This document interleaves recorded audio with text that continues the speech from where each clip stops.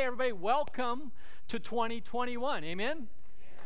Good. There are a few of you excited about it. There was a few in first service a little hesitant about this new year. Well, 2021 is here. Whether you're hesitant about it or whether you're excited, let's get this on. I think the one thing that I can tell you that maybe 99.8% of us in this room and those who are online can share this, that we are waiting for something new to happen this year. Amen?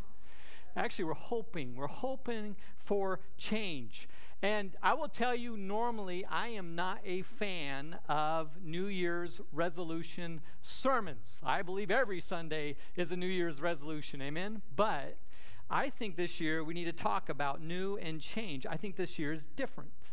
I think that I can't recall in my personal life a more anticipated time as now that we really hope things will change this year.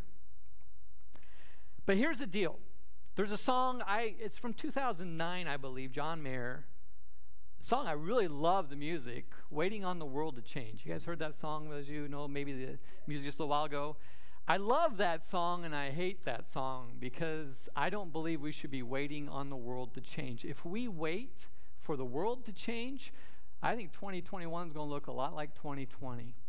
But instead, I want to do kind of what this video said. I want us to pray about the new. I want us to find our chances to be the new. Don't wait for the world to change. Let's change. And how do we do that? Well, it starts with God. God is making all things new. The Bible tells us God creates new life. God restores life. God renews life. God resurrects life. He's always making things new. So let's talk about new and change, not just this Sunday. Let's talk about it for 5 weeks. I'm excited about this. We have a new sermon series. It's called Be the New. And I don't want to talk about New Year's resolutions. I want to talk about a New Year's revolution, and that the church leads the change in what our world needs.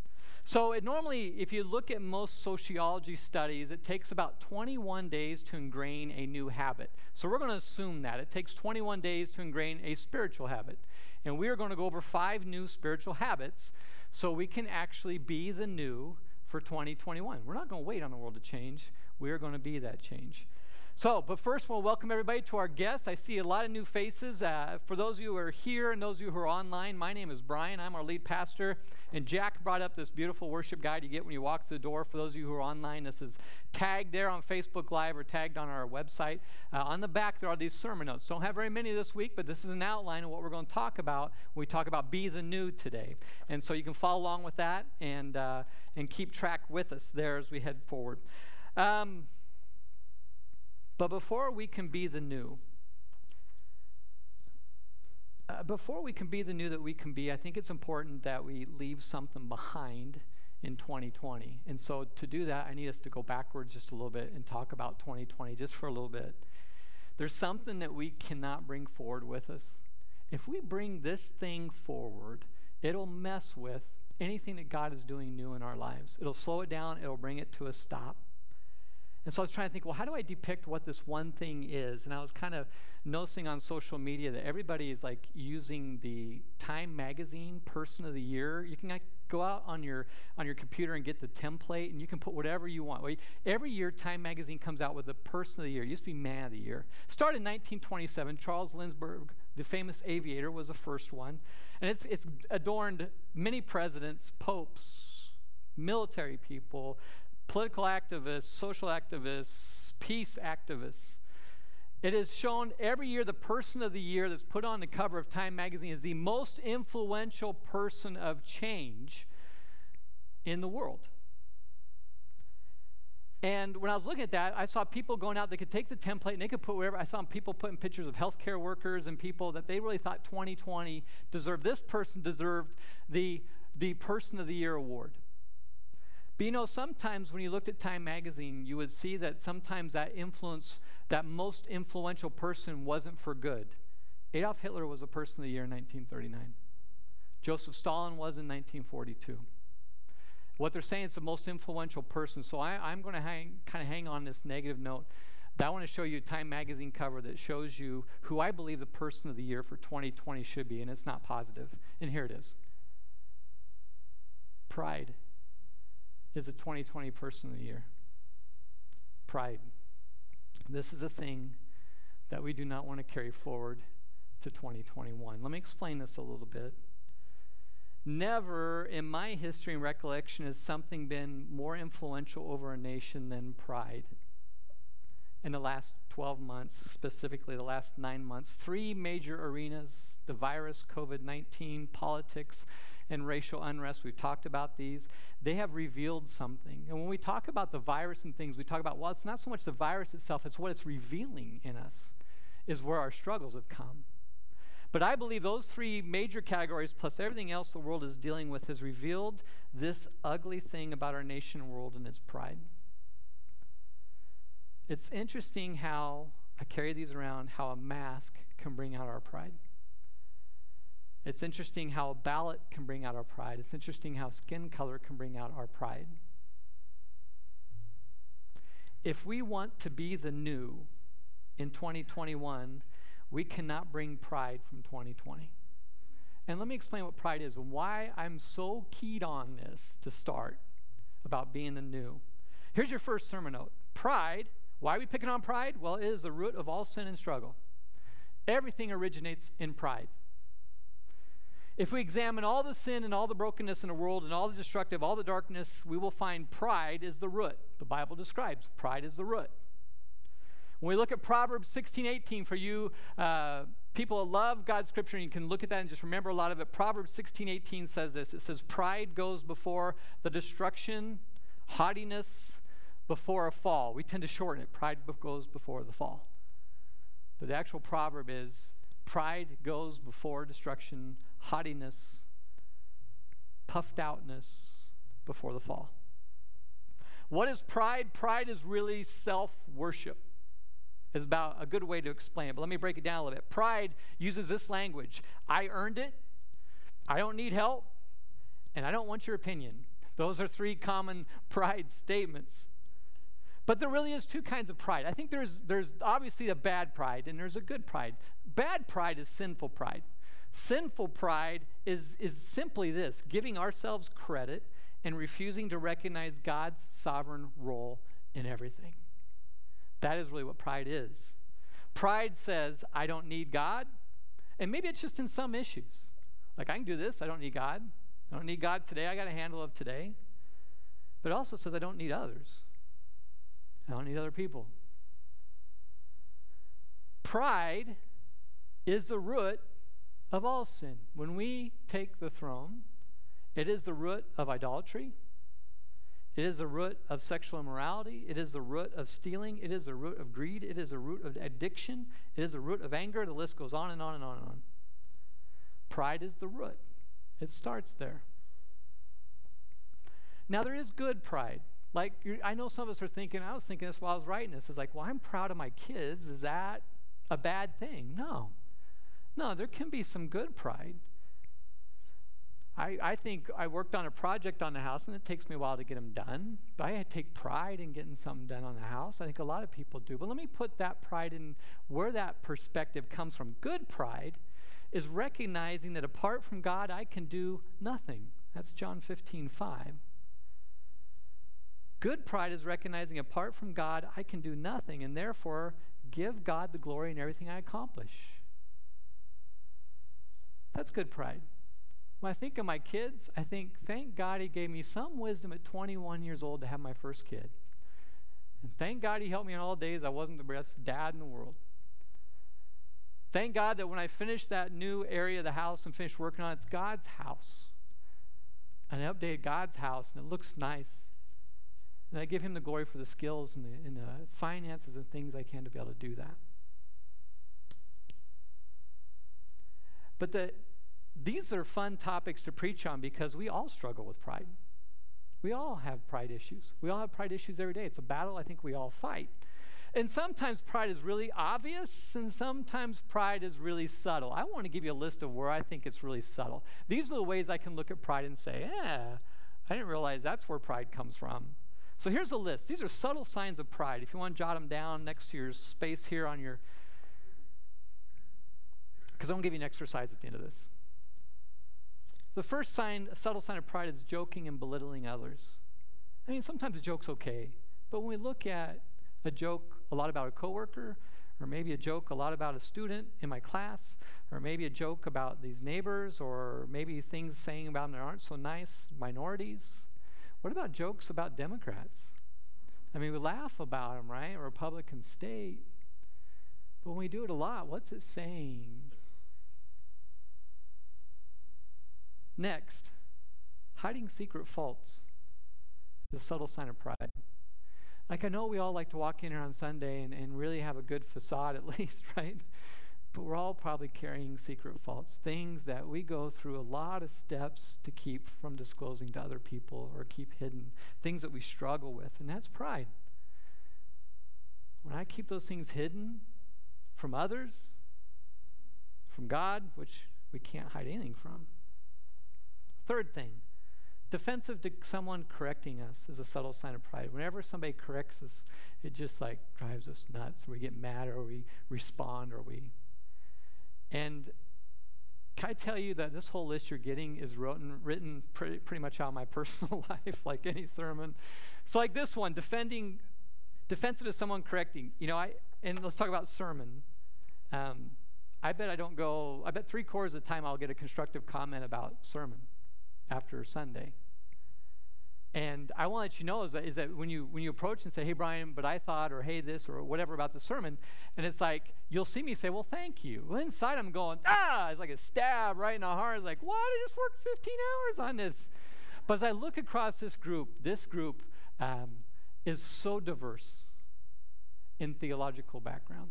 I can't be right with all of us. There's no way. Or I'm going to hit on things that maybe we don't like, or I'm going to hit on like pride.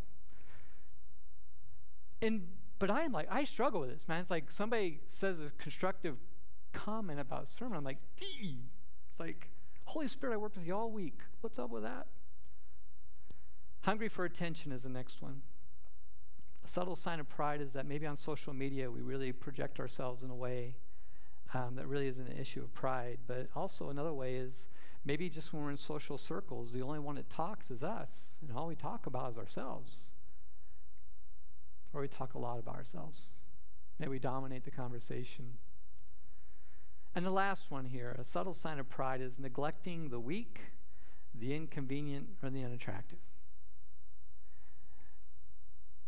When my life doesn't have much time for the weak, when my life doesn't have much time to take a deviation from my course to help somebody because it's inconvenient, when my life doesn't hang out with certain people, or maybe I don't even invite them to church with me or to my small group because they're technically unattractive, I guess. I'm afraid of what others might think.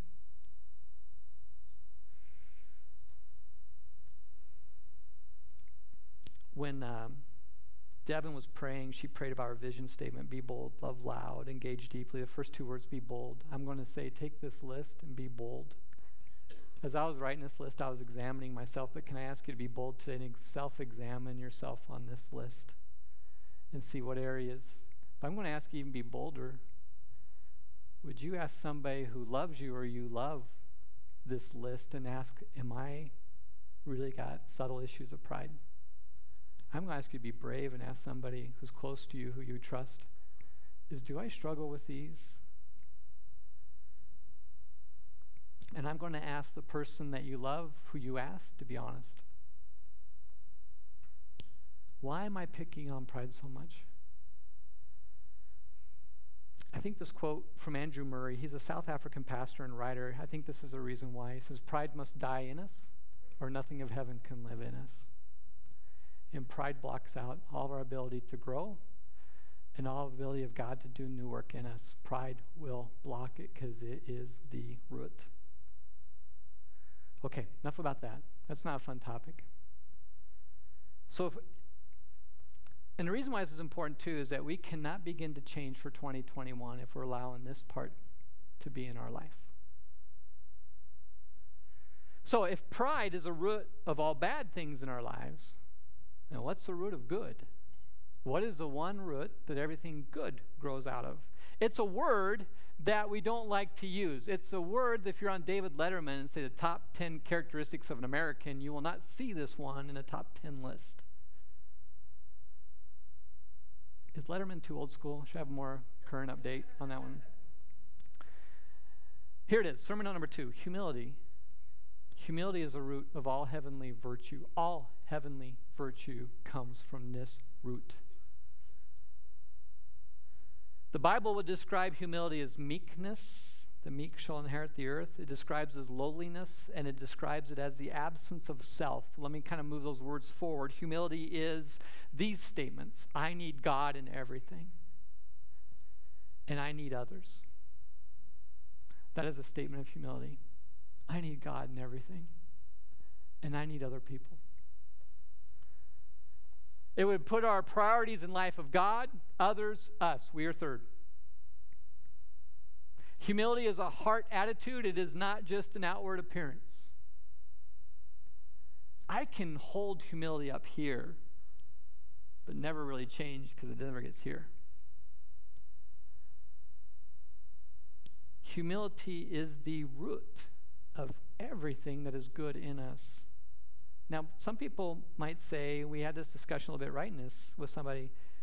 It says, isn't love the greatest thing in all of us? Well, it is. God is love. It's the greatest characteristic of love. It's the greatest characteristic of a Christian. As a matter of fact, Jesus gave us the greatest commandment of love. 15 words. Love God with all your heart, soul, and mind, and love your neighbor as yourself. The greatest commandment. But we've got to understand, when we look at loving God with all of our heart, soul, and mind, and loving ourselves, if there's pride involved in our lives, we do not make room for humility to do that.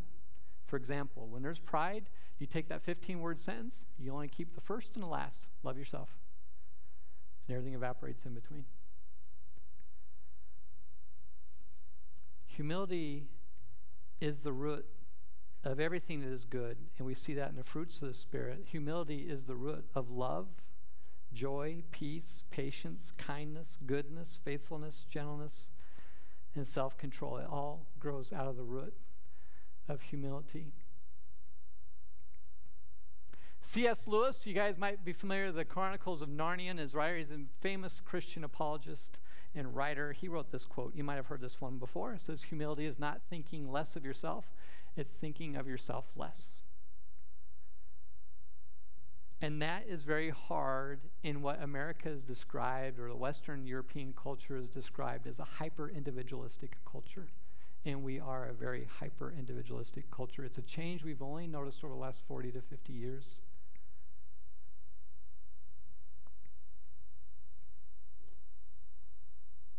So how do we go after this humility? You know, this last Christmas, we celebrated the arrival of Jesus 2,000 years ago. We really approached that whole Christmas day over 5 weeks. It's called Advent. We celebrate Jesus' first coming. We anticipate his coming back when everything will be made good. What's astonishing to me is when we celebrate Christmas Day, it's not astonishing me that God came to earth as Jesus. That's not what's astonishing. God had a plan to save and rescue us. That doesn't blow me away. I mean, it's big. What blows me away is how he came to earth. Philip Yancey writes this great book called The Jesus I Never Knew. And in there he wrote this. He wrote, Jesus came not as a whirlwind, not as a consuming fire. He came as an ovum, a small reproductive cell that the eye can hardly see, that divided and became an embryo and became a baby. Jesus came to earth so low their eyes could hardly see him. He came that first Christmas Day as a baby. We sing it. It's written in Scripture. Humbly he came. You can't get any more humble than that. Jesus is our greatest example of humility. It's why we're Christians. Christians means my life is to be not only a follower of Christ, my life is to be like him. His greatest characteristic on earth was humility. When we say be the new in this series, when we say don't wait for the world to change, but be the new, we mean be a new creation every day in Jesus, in his likeness. And here's an important statement to me. Being a Christ follower should never get old. It should get newer and newer, right? If it's getting old, something's wrong, because being a Christ follower actually is being new every day. So let's talk about humility then. Let's talk about how do we get to be like Jesus. Here's your third sermon note together. Humility is the removal of self and the enthronement of Jesus. Jesus is never really at the center of our universe until he is at the center of our universe. You know what I'm saying? Enthroned in our hearts, ruler of our lives, lover of our souls, Savior of our life. And this is beautifully described in the scripture. The main scripture we're sharing today is out of Philippians in the New Testament, chapter 2, verses 5 through 11. This is the Apostle Paul, an early church leader, writing to this little church in this very difficult environment and saying, this is how we are to be like Christ. Starting in verse 5. Paul writes, he says, you must have the same attitude that Christ Jesus had. So though he was God, he did not think of equality with God as something to cling to. Instead, he gave up his divine privileges. He took the humble position of a slave and was born as a human being. When he appeared in human form, he humbled himself in obedience to God, and he died a criminal's death on a cross.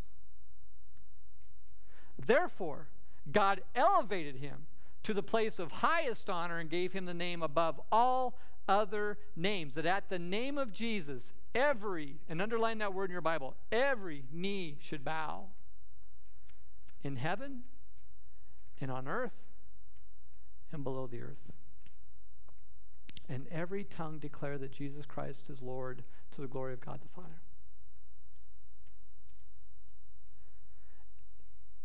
Let me go back through this again. Let's see what Paul's saying. Paul is saying, here is the example of humility. This church in Philippi had a mission in a really hard area to carry out. And he says it starts here. It starts with humility in each of us. And he gives us Jesus' example. He says, Jesus set aside his rights as God. Jesus is God. He's one of the triune three persons of God. He set aside his rights, left heaven, and came down as an ovum, came down as a cell, came down as a baby. He voluntarily gave of himself, making himself literally almost nothing. He took the humble position not only of a child, but of a slave. And what does it mean when we say Christ was a slave? It means he spent his entire public life, earthly ministry, serving others. He was a slave to others.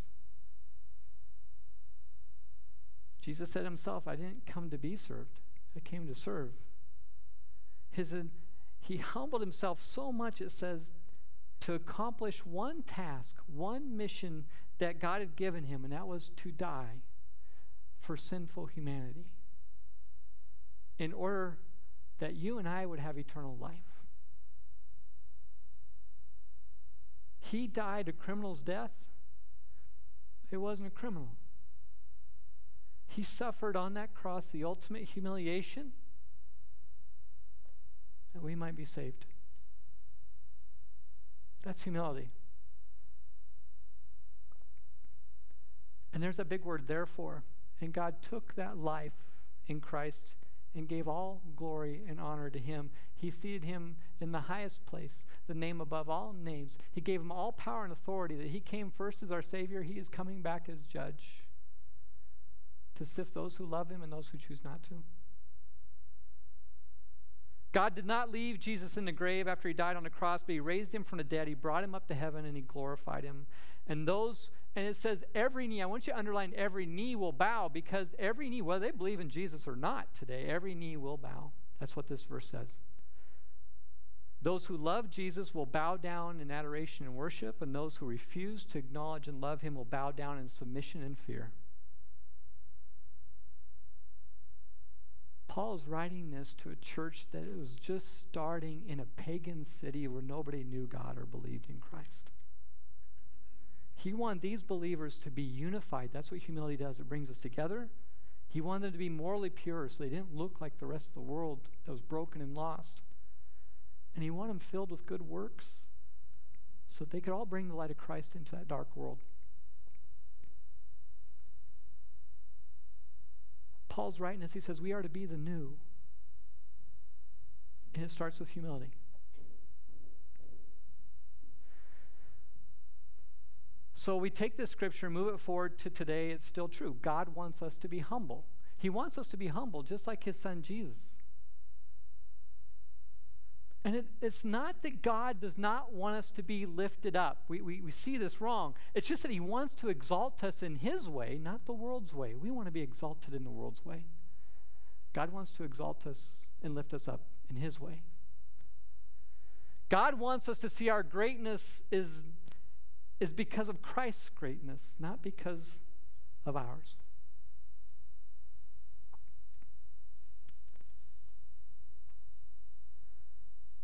And when I look at this and I put this like bow around humility. This quote from Zach Poonen. Zach Poonen he's in India, tough place to be a Christian. He's a Christian writer, preacher, and teacher. He wrote this. He reminds us that sin came through the pride of Lucifer, the enemy. Salvation came through the humility of Christ. We are all saved today as followers of Christ because of humility. So we've discussed pride. We've discussed the greatest example of humility. So now, how do we be humble? How do we all leave here in that humility? Problem is it doesn't come from within us. The problem is that statement, how do we become humble? That's the problem. We don't have the ability. Our sin nature is too strong. We're going to keep going back. Here's a quote. This is from Mignon McLaughlin. She's a writer from several famous women's magazines over time. She said, "The proud man can learn humility, but he will be proud of it." Right? That's true. When we work on humility so much, it's like, hey, if there's one thing I got going, the others don't, is I'm humble, right? That's how it tends to work when we work on it. So sermon note number 4. This is our last sermon note that helps us see how do we get humility. Humility is given and it's shaped through God's grace. Humility is given to us and it's shaped through God's grace. Let me explain the whole shell. Grace is God's unmerited favor on us. What it means is God loving us and giving us what we need, whether we deserve it or not. Grace, God gave us everything. God gave us this day. God gave us the breath in our lungs right now. He created each one of us. And that was done through his grace, whether we deserved it or not. God gave us salvation through grace, through Jesus. He sent his son as a babe, humble babe. And by his grace, for those who follow and believe, we're saved. We have salvation through grace. And then because Jesus did that for us and opened a path for us to be to God, God's now given us his Holy Spirit. And it's through that Holy Spirit that we become and are shaped like his son. It's through his grace and the Holy Spirit that we're shaped. It's God's Spirit's the one that talks to us all day long, that reminds us about what pride is and about what humility is. 1 Peter 5:5-6 kind of encourages us about this humility. And it says, "And all of you, dress yourselves in humility as you relate to one another. For God opposes the proud, but gives grace to the humble. So humble yourselves." How? Under the mighty power of God. And at the right time, he will lift you up in honor. The word you might see in an older text is exalt. God will exalt us in his time. Look at that. Dress ourselves. Dress ourselves today in humility. Serve each other in humility. What's interesting when you look at the context of this is written in a part where it's talking about a church in a struggle that Peter is writing, the Apostle Peter is writing this church, a struggle that they're having between their generations. The older generation and the younger generation. This is the same struggles we see today. Because of pride, the older generation doesn't try to understand the younger generation. And because of pride, our younger generation doesn't listen to the older generation. And he's talking about the same tension and respecting. And how humility brings us all together when we listen and understand together. It's the greatest need of any church. We are a very mixed generational church. And this is an area that we can work on in humility too. And Peter quotes Proverbs 3:34, the part in quotes there, God opposes the proud. God's going to come against pride. But he gives grace and more grace and more grace to those who are humble. Humility, what this tells us is it does not come naturally. It does not sustain naturally, and it relies on something outside of us. It comes through God's power. And one day, it finishes. One day, God will promise that he will exalt us. He will honor us. He might do it today. He promises he'll do it in eternity. I think he does both. So I gave you a subtle signs of pride to check ourselves. Let me give you also a subtle signs of humility.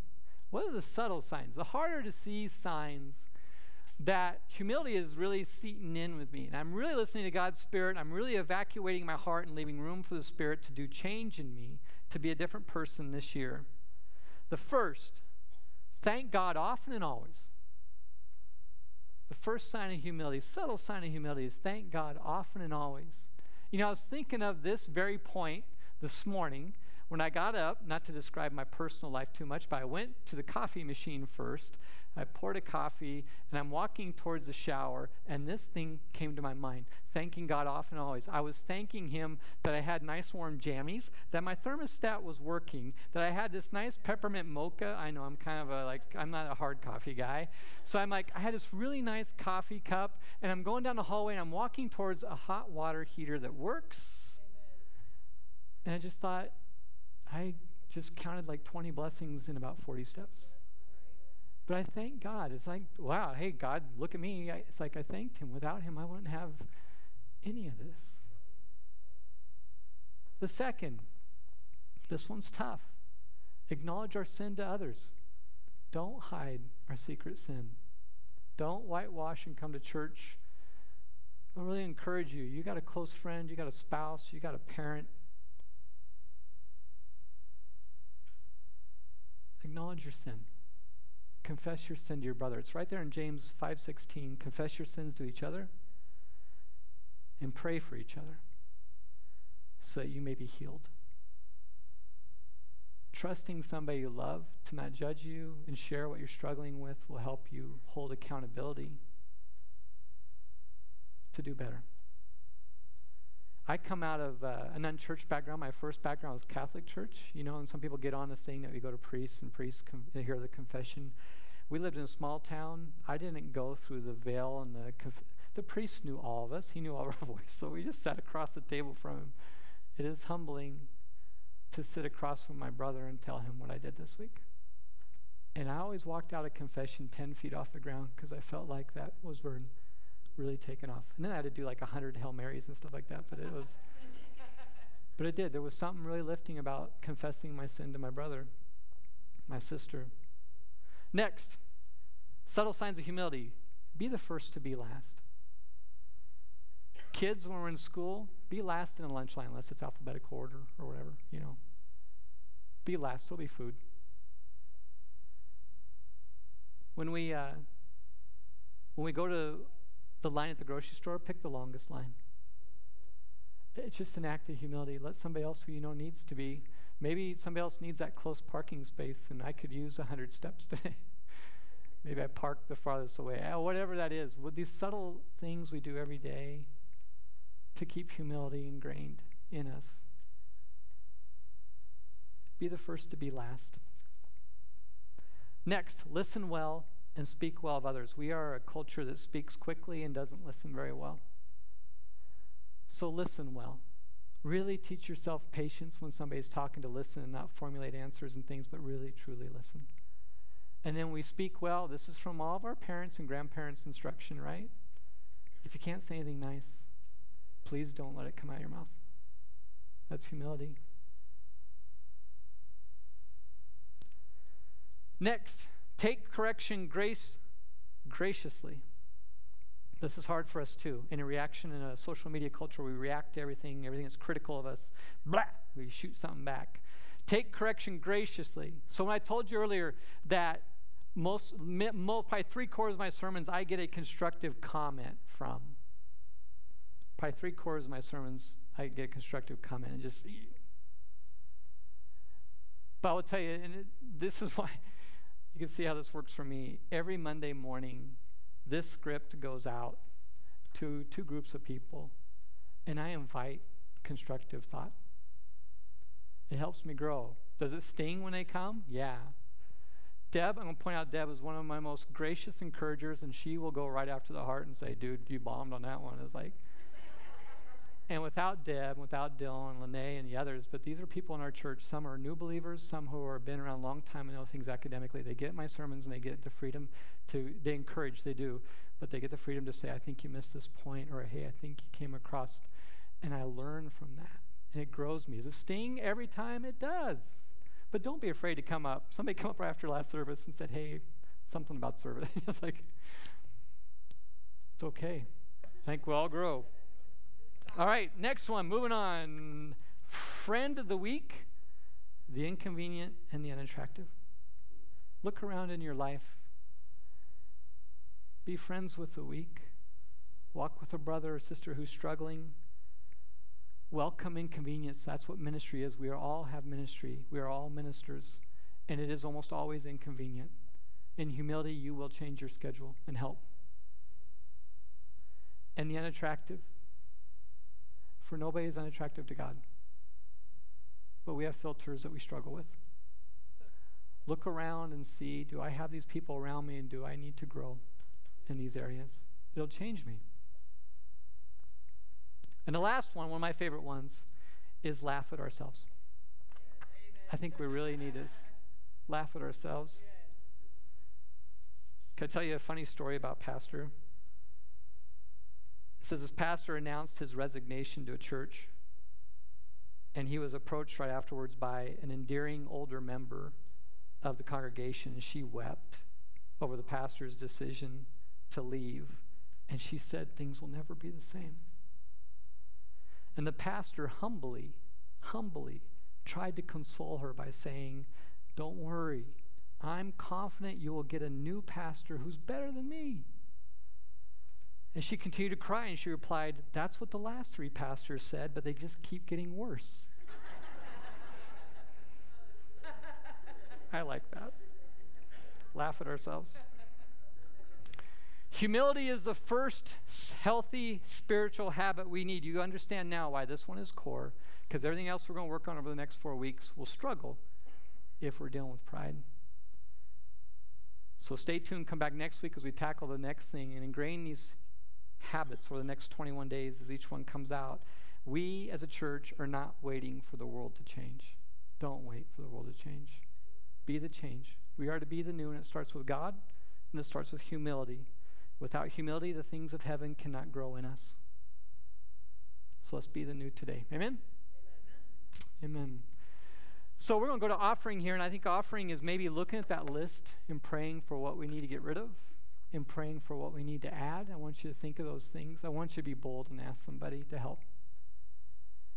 Offering is also a time where we give our talent, our time, our gifts, our finances to the church to do our mission. As a reminder, when you leave, there's boxes right by the door. We're behind budget, so we just encourage you to give faithfully and give to what God is doing. You're not giving to something else. You're giving to this family so the family can do the mission and God's work. Those boxes are by the doors. It's online. There's all the ways that we give online, too. We'd love for you to stay consistent with that. To our guests, this Connect card is just huge, like Jack was telling us. I'd love to connect with you. We'd love to write you a note on Monday and just see your experience here and see if we can answer questions. You can drop that off and drop in those boxes. And another one, we probably get 6 to a dozen of these a week, is prayer. We hold your prayers up all week long. I would love those online. You have a prayer card there too. We would love it if every one of you would give us a prayer or a praise, and we would run with it here. And we love to hold up the church in those ways. Okay? Would you bow your heads and pray with me, please? And the worship team can come back and join us. Heavenly Father, Lord, we thank you for your word, but most of all, we thank you for your Son, for humbly he came. Humbly, he is our example, and that's what Christians are. Father, this humility will combine us as a church. It will make us united. It'll make us strong. Humility is not a position of weakness. It is a position where we all stand and have complete confidence in who God is, what he's doing, and what he will do. Father, rise up in our hearts. This is our first offering. Anything on this list and the pride we struggle with, that we can knock it down. It will be a constant battle in our lives to fight pride. But without it, we cannot love you with everything we have, and we cannot love our neighbor, and we'll even struggle with loving ourselves. So, Father, bring the things of pride. Help us cultivate the new, subtle habits of humility. We write them down. The next 21 days, we work on those things to be humble. For that will provide the root and the fertile soil that, Father, the next 4 weeks, what we're going to talk about, can really grow. And this church wants to be the new. And this church wants that new in the lives of everybody around us. For we want the glory of God through Christ to be known in our world.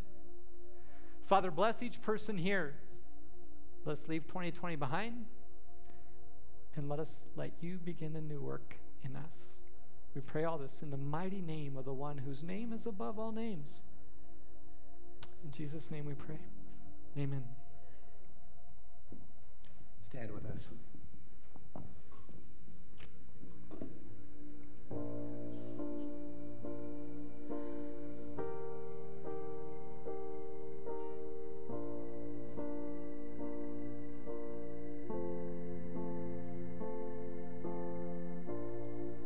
Amazing love that welcomes me, the kindness of mercy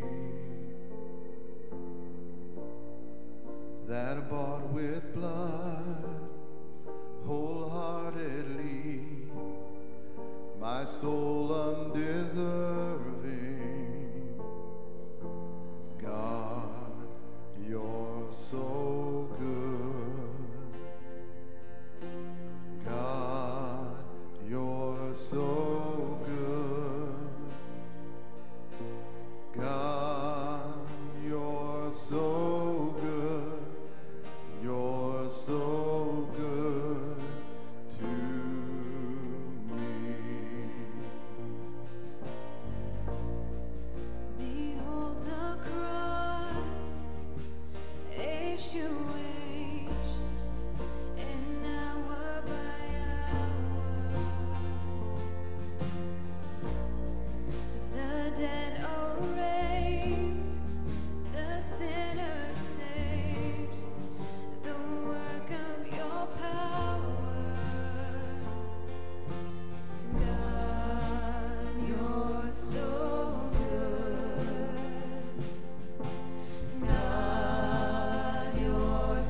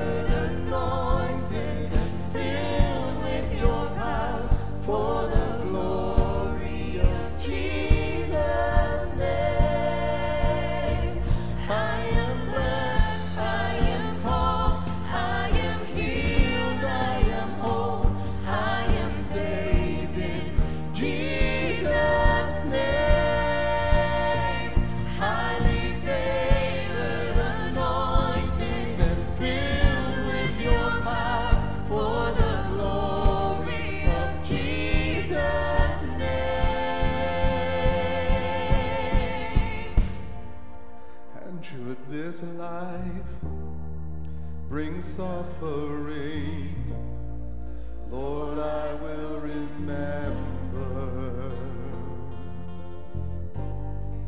what Calvary has bought for me, both now and forever. God, you're so good.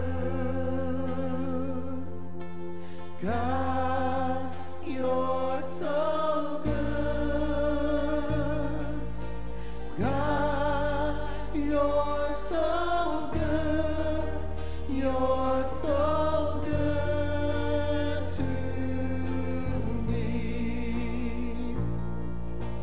God, you're so good. God, you're so good. God, you're so good. You're so good to me. Sing it out. God, you're so good. God, you're so good. God, you're so good. You're so good to me. I am blessed, I am called, I am healed, I am whole, I am saved in Jesus' name.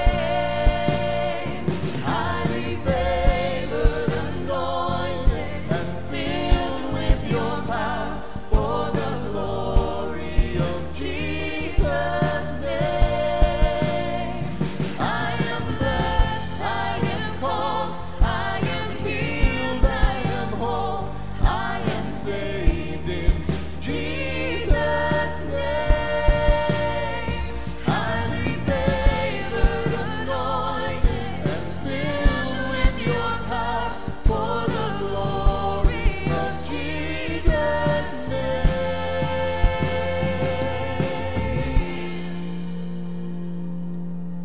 God, you're so good.